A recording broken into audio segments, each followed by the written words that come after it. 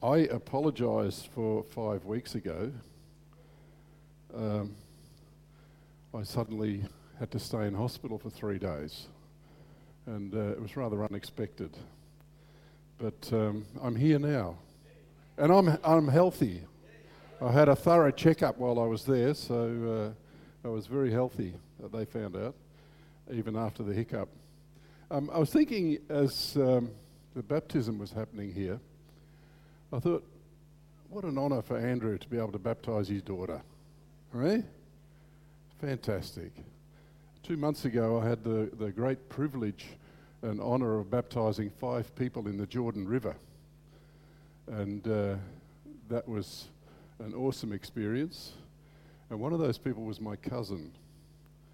And she wanted to be baptised because she had gone through a horrible stage in her life where she was diagnosed of having a terminal illness. Well, praise God, she's been healed. And she wanted to be baptised in the Jordan. And it was a fantastic time with the other 4 people as well. This morning, I want to share with you a message that God gave me 5 weeks ago. And I thought, well, I now have the opportunity to be able to bring it to you. And before we do that, I just want to read a passage from Scripture. It's 1 Peter chapter 2.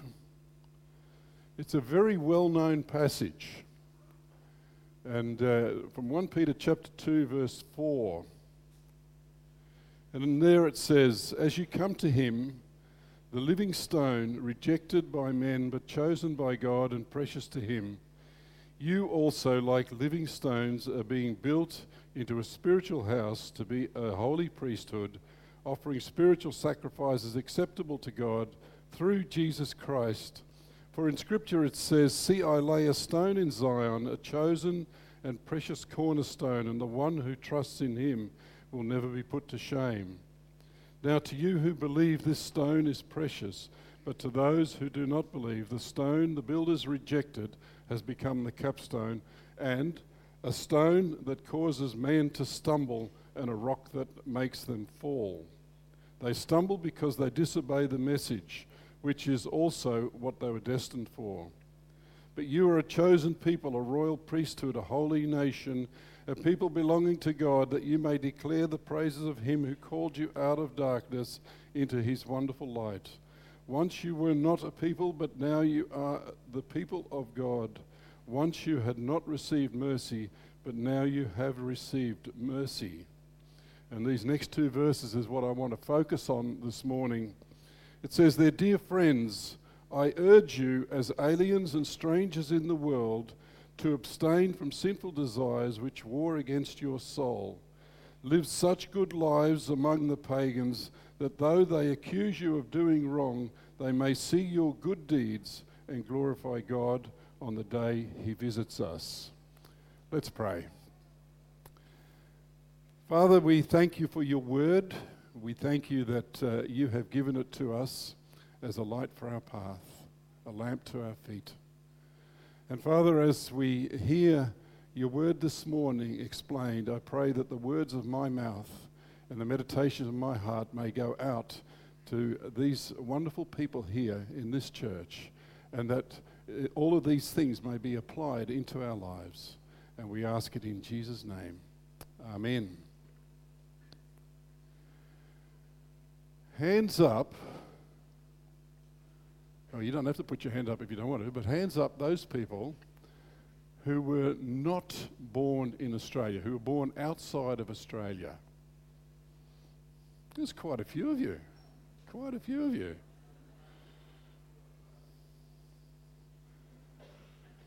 I came to Australia in 1952 as a migrant with my parents, and we spent a short time in a migrant camp, and then we moved to Geelong.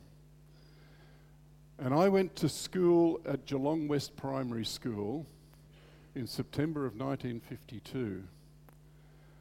And the reason I remember it so clearly is because I went into that classroom on the first day, and I could not understand a word the teacher was saying.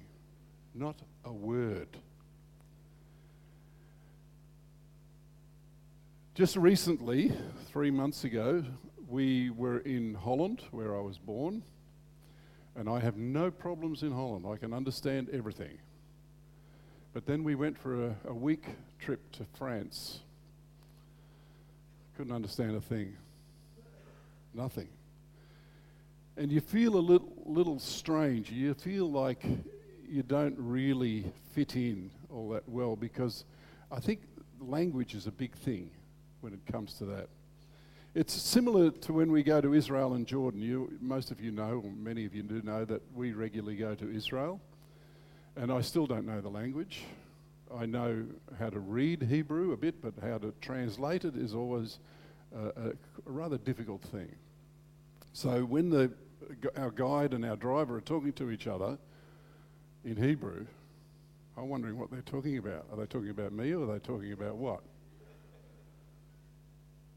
But again, you feel like you're a bit of a stranger, almost an alien in a country where you were not raised and not born. And today, as Christians, as people who follow Jesus Christ, we can often feel like a stranger in the world. We can often feel like a stranger in this world. You know, there's so much anti-Christian stuff going on that we start to wonder, where do we fit in? And it's particularly so in the media. And it's getting worse. So how should Christians, how do we as followers of Jesus Christ respond to what is going on? How do we face up to the persecution that happens so often? How should we as Christians conduct ourselves in a world that is so non-Christian? And what I mean by that is, it's where the community does not acknowledge Jesus Christ as Lord. How are we to understand our situation in this world? Well, let me say right from the word go, right from the start, this world is not my permanent home. I have a much better place waiting for me. The starting point in knowing how to live and having the right kind of perspective about our place in the world is outlined a little bit in this letter that Peter wrote. And Peter has been putting lives into proper perspective right through his letters. He is saying, we are chosen of God. We belong to Him. We've been redeemed by the precious blood of Jesus, something that we celebrated with communion. We've been given a new birth into a living hope. And there's a glorious future that awaits us. We're being built into the temple of God. Now, having said that, the world does not share that opinion of Christians. And for us as Christians, life can be quite rough. We're being slandered, we're being persecuted, and it's getting more and more difficult to go on. And why is this happening? And how are we to look at this? How are we to go around in our world? You only have to look at the whole situation with people like Israel Folau and just this past week, Margaret Court again. It's a sad situation. Well, the first thing I want to say is that we as Christians must understand our place in the world. And Peter calls us loved ones. That is the actual Greek term. The NIV, where I read from, it says, "Dear friends." Well, the actual translation from the original language is "loved ones." It's a little bit different, isn't it? Because I think "dear friends" seems to just miss the emphasis. It's not so much that these people are loved by Peter as they are by God. He just said to them, "Once you had not received mercy, but now you have received mercy." And he says, "Now you, beloved of God, you are aliens and strangers in the world." And the original language term for aliens is the same as what it is referred to in an earlier verse in chapter 1, verse 17, where it talks about strangers. And we are to live our lives in what Peter calls reverent fear.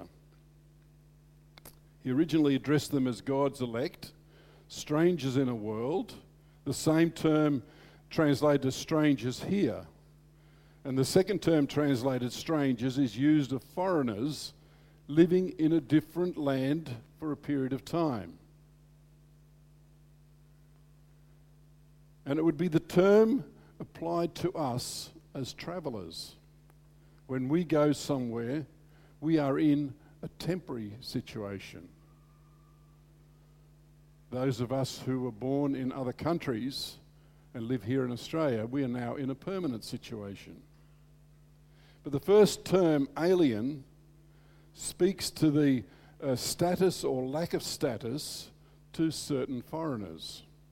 Peter is saying, this world is not our home. This world is not our home.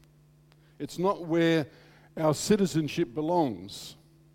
And this understanding of our position in the world is critical to understanding what is happening and how we should respond to the things that go on around us. So what is meant by not being citizens? Don't Christians have the same rights as non-Christians? Well, I say yes and no. A danger we often make in interpreting the Bible is taking a concept and carrying it further than what the passage is actually saying. To the Christians Peter is writing, he would affirm that they are citizens of their particular country. He would affirm that they are the same as their neighbours in having a place in their community. So the difference is not about rights and privileges, it's about our own perspective of what really matters and where we actually belong. Now, an immigrant to this country may become a naturalised citizen, and yet they may still consider themselves or him or herself as not really a citizen because their heart belongs to their original country. Because that is the land that warms the heart. The customs of that land hold meaning to them. And I've got to say, even as a 5-year-old who came to Australia, and now, 68 years later, yes, I'm 73, 68 years later, I still like the customs of the country where I was born. You know, it's in the same way we may be citizens of the world, but our hearts really don't belong here. We may enjoy the blessings of the world, we may make our own contribution to the world, but there is a greater world to which we belong. It's called the kingdom of God.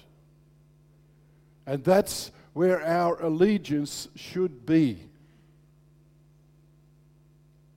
And if that's the case, the rights and privileges of this world should not be our primary interest. And it is the cause of that other world that now motivates us. And that's the point that Peter is trying to make. We belong to God. We are his nation. Therefore, he wants of us, what he wants of us, should be uppermost in our minds. So what does God want of his people? Well, we know that he wants us to declare his praises. And that's what we have done in the first part of this service. And I thank Carol and the team. They do a marvellous job. For a church this size, you have a fantastic music team. You really do. And yeah, good on you. Amen to that. But it talks about glorifying. Yeah, Scripture consistently uses that term to glorify of people who desire to glorify God with praise and obedience. That mic nearly got in the way.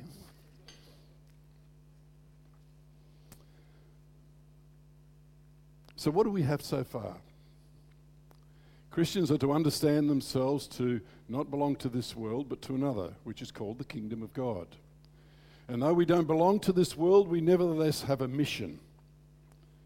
And that is to lead others into the kingdom of God so that they too can glorify God as well. And that now gives perspective to the two of the most fundamental issues or challenges that we face in our Christian life. You know what they are? They are called sinful desires and good behaviour. And in regard to the first, Peter says, I urge you as aliens and strangers in the world to abstain from sinful desires which war against your soul. And the literal term that is used here is fleshly lusts or desires. And of course, our natural assumption that we make is that Peter is referring to sexual sins. But in keeping with the context and all other scriptural references with this term, sinful desires, it embraces a whole spectrum of desires that we have. It's much wider than just one aspect. So what are those sinful desires? Well, one way that commentators describe them is that they are uncontrolled desires.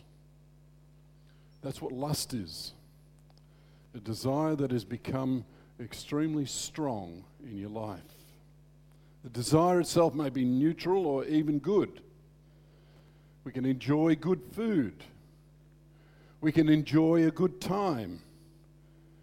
But the problem is carrying that desire to the next level or too far. With every desire, we must exercise a certain amount of restraint. Otherwise, the desire becomes a lust and it starts to control you and it carries you over the boundaries of what is right. You know, but I prefer to focus on that first word, sinful or fleshly. The problem with the desires is that the desires themselves are often misdirected towards sinful ends. For example, the lust for food is not so much a problem of uncontrolled desire for good food as it is of a self-centered desire for personal pleasure. Food is merely a tool to satisfy the self.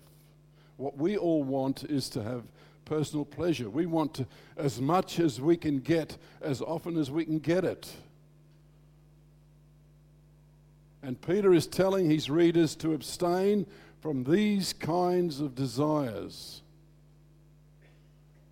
Don't engage in them.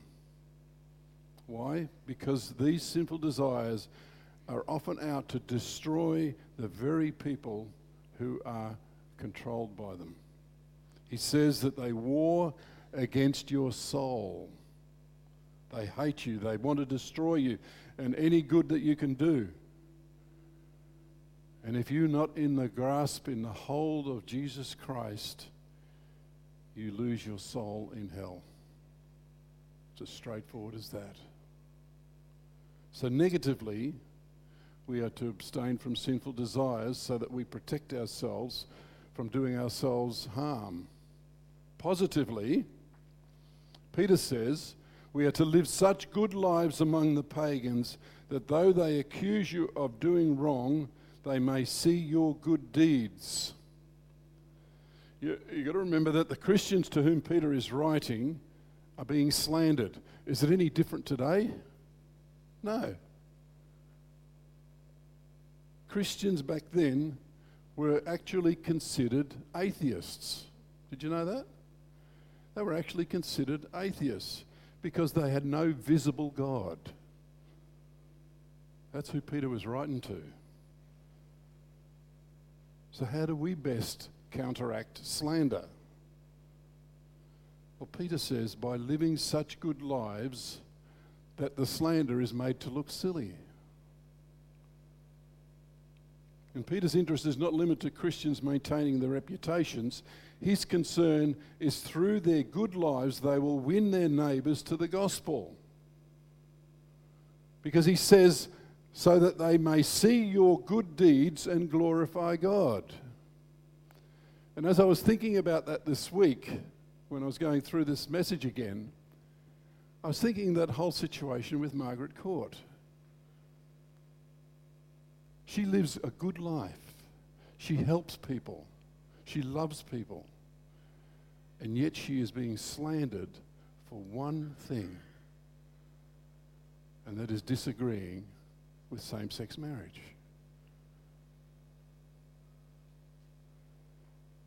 Think carefully through the implications of Peter's teaching. You know, anybody could take these verses and conclude that Christianity is about cutting out fun. It's an easy interpretation that is often made by non-Christians, and especially when they observe the lives of professing Christians. Christians are often seen as self-righteous people, unable to enjoy life themselves, and they are seen as being determined to spoil the life of others. I would have to say that there is sometimes a measure of truth to that kind of observation, because there is a strain of Christianity that is focused on law and abstaining or completely cutting themselves off from anything in the world. Its religious observance is characterized by a long face, suspicion, and it's because of the emphasis on law, and especially law keeping as a means of pleasing God. You know that is works oriented? I was brought up that way. I was brought up to do all the right things, and especially of what we were allowed to and not allowed to do on a Sunday. It was quite incredible, all the extra little laws that came in. Yeah, all Christians seeking to honour the Lord wrestle to one degree or another with keeping a proper perspectives on the pleasures of life. When does appreciation for beauty cross over to lust? When does appreciation for good food cross over to gluttony? And I could go on. This is the very thing that we are criticised for by the secular world. They say that we Christians have hang-ups about indulging in the pleasures of life. Everything is an enemy to us. And we need to throw off our inhibitions, enjoy the natural pleasures of life. We need to assimilate, we need to fit in. There was a letter to a magazine that said this. I'll read it out to you. You know it's out there, a wonderful, wide, open world filled with adventure, passion, opportunity, and all kinds of special turn-ons. And you want a generous taste of it all. You've always craved excitement, always loved being out front and ahead of the crowd, searching for new ways to satisfy your desire and fulfill your fantasies, to make the most of what you've got and enjoy your great life. So how do you react to that statement? Maybe you think, well, it's a bit crazy because it just appeals to personal, self-centered desires. Perhaps it strikes a chord with you because it expresses your inner desire to experience pleasure. In either case, if you are a Christian or at least have Christian values, you undoubtedly sense some kind of conflict between the world's take on pleasure and that of a Christian. There's a conflict, but not along the lines that we might think. The conflict is not between those who desire pleasure and those who abstain from it. Rather, it is between those who are satisfied with less and those who want more.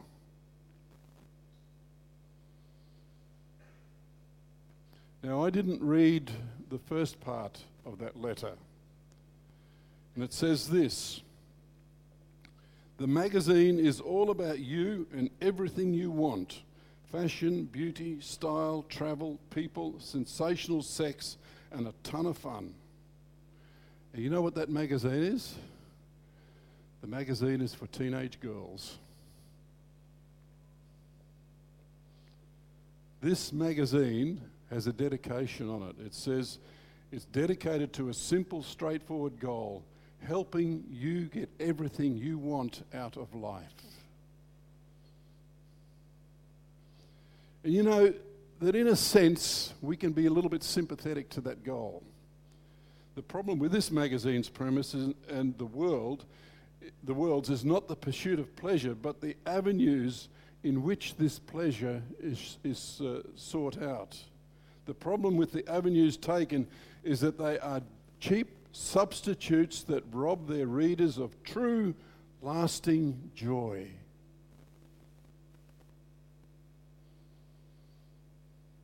When you heard me read this, I hope that you concluded that this magazine knows nothing about real pleasure, real joy. Because real joy comes from doing what you were really made to do what you really want, and that is living out our purpose in life. You know, the magazine might help those that read it get some cheap thrills,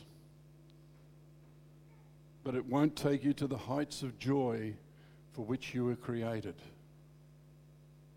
It actually takes you away from those heights. Because you were created to glorify God. You were created to glorify God and to enjoy Him forever. As John Piper, well-known author, puts it, he says, you were created to glorify God by enjoying Him forever. You know that is a statement in the Westminster Catechism, to glorify God and to enjoy Him forever, and I think it's a beautiful statement. That's what we are made to do as Christians, by taking delight in Him and in the blessings that He gives you each day. And what has God given you? We celebrated it earlier. He has given you salvation. We've been redeemed. We've been given a new birth into a living hope of glory, of joy, beyond anything we can experience today. And you know what? It'll last for eternity. Meditate on that. Meditate on those blessings that you get every day of your lives, because that's a pleasure that you can really enjoy so much. But as if that was not enough, God gives us blessings now to enjoy. And what are they? Well, there's a few things. One of those is a blessing of doing good for others. We're not made to be selfish, to please our own egos. We do that now because we've fallen into sin. Our bent is to go that way, and we're satisfied now with the cheap thrills that we can get in our sinful condition. Those cheap thrills pull us away from what really matters and is fulfilling. You know, it reminded me of when you're having a conversation with somebody in a living room, for example, and there's a TV going. You know, the TV can draw your attention away from the conversation that you are having with the person near you. It diverts your attention. And that's the kind of sinful desires that Peter is talking about. They divert your attention from the real business and joy of glorifying God and being a blessing to others around you. They demoralize you and keep you from becoming what you can be in Jesus Christ. But as those redeemed in Jesus, recreated, born again, if you like, using the well-known term, recreated in Him, we are being restored day by day to our original condition of desiring and glorifying God.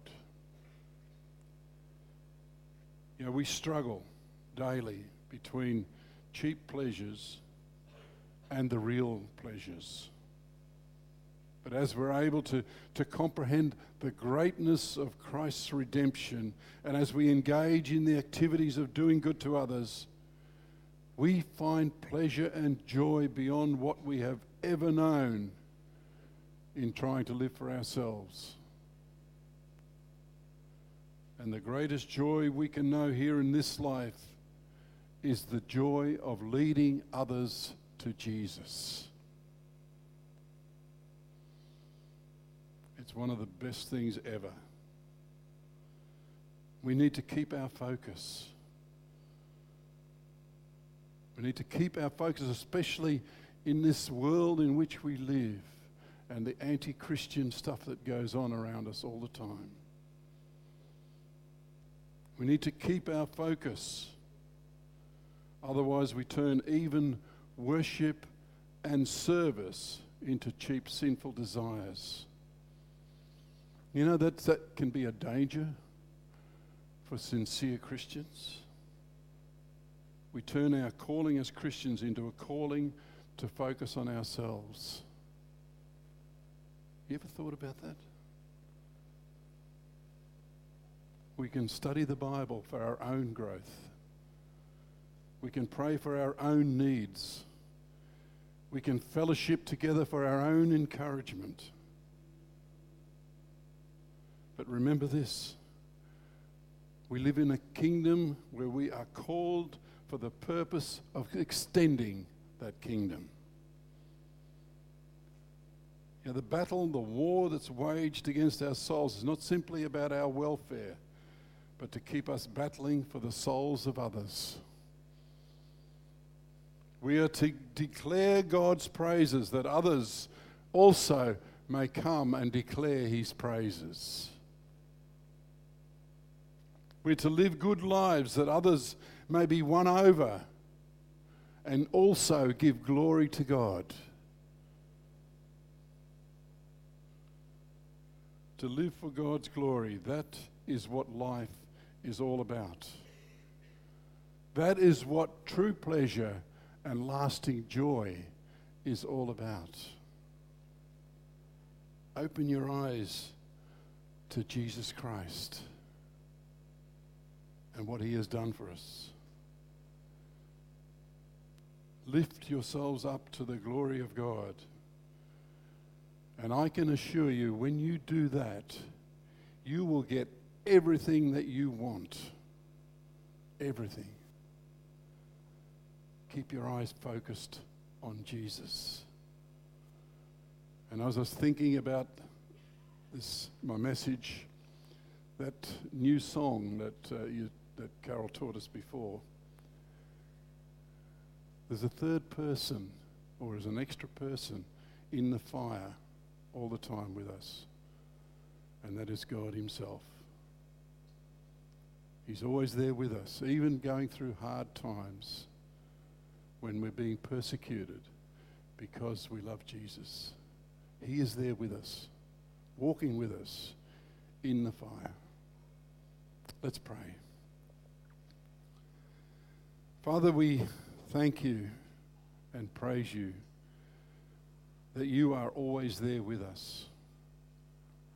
Even during the times when things are very, very tough, Father, you are there with us. In the fiery furnace of everyday life, you walk with us. And so we thank you. We thank you that we can know that Jesus is there. And we thank you that we can know that we have a place waiting for us.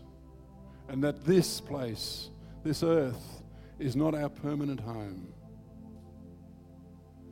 So, Father, I pray for every person here this morning that you will encourage them, that you will lead their lives to focus upon you and to glorify you each day. And that through their lives, Father, others may come to know and see Jesus in them and say, I want this. I want this life. Thank you, Lord. Thank you for each person here. And I pray a rich blessing upon everyone today. In Jesus' name, amen.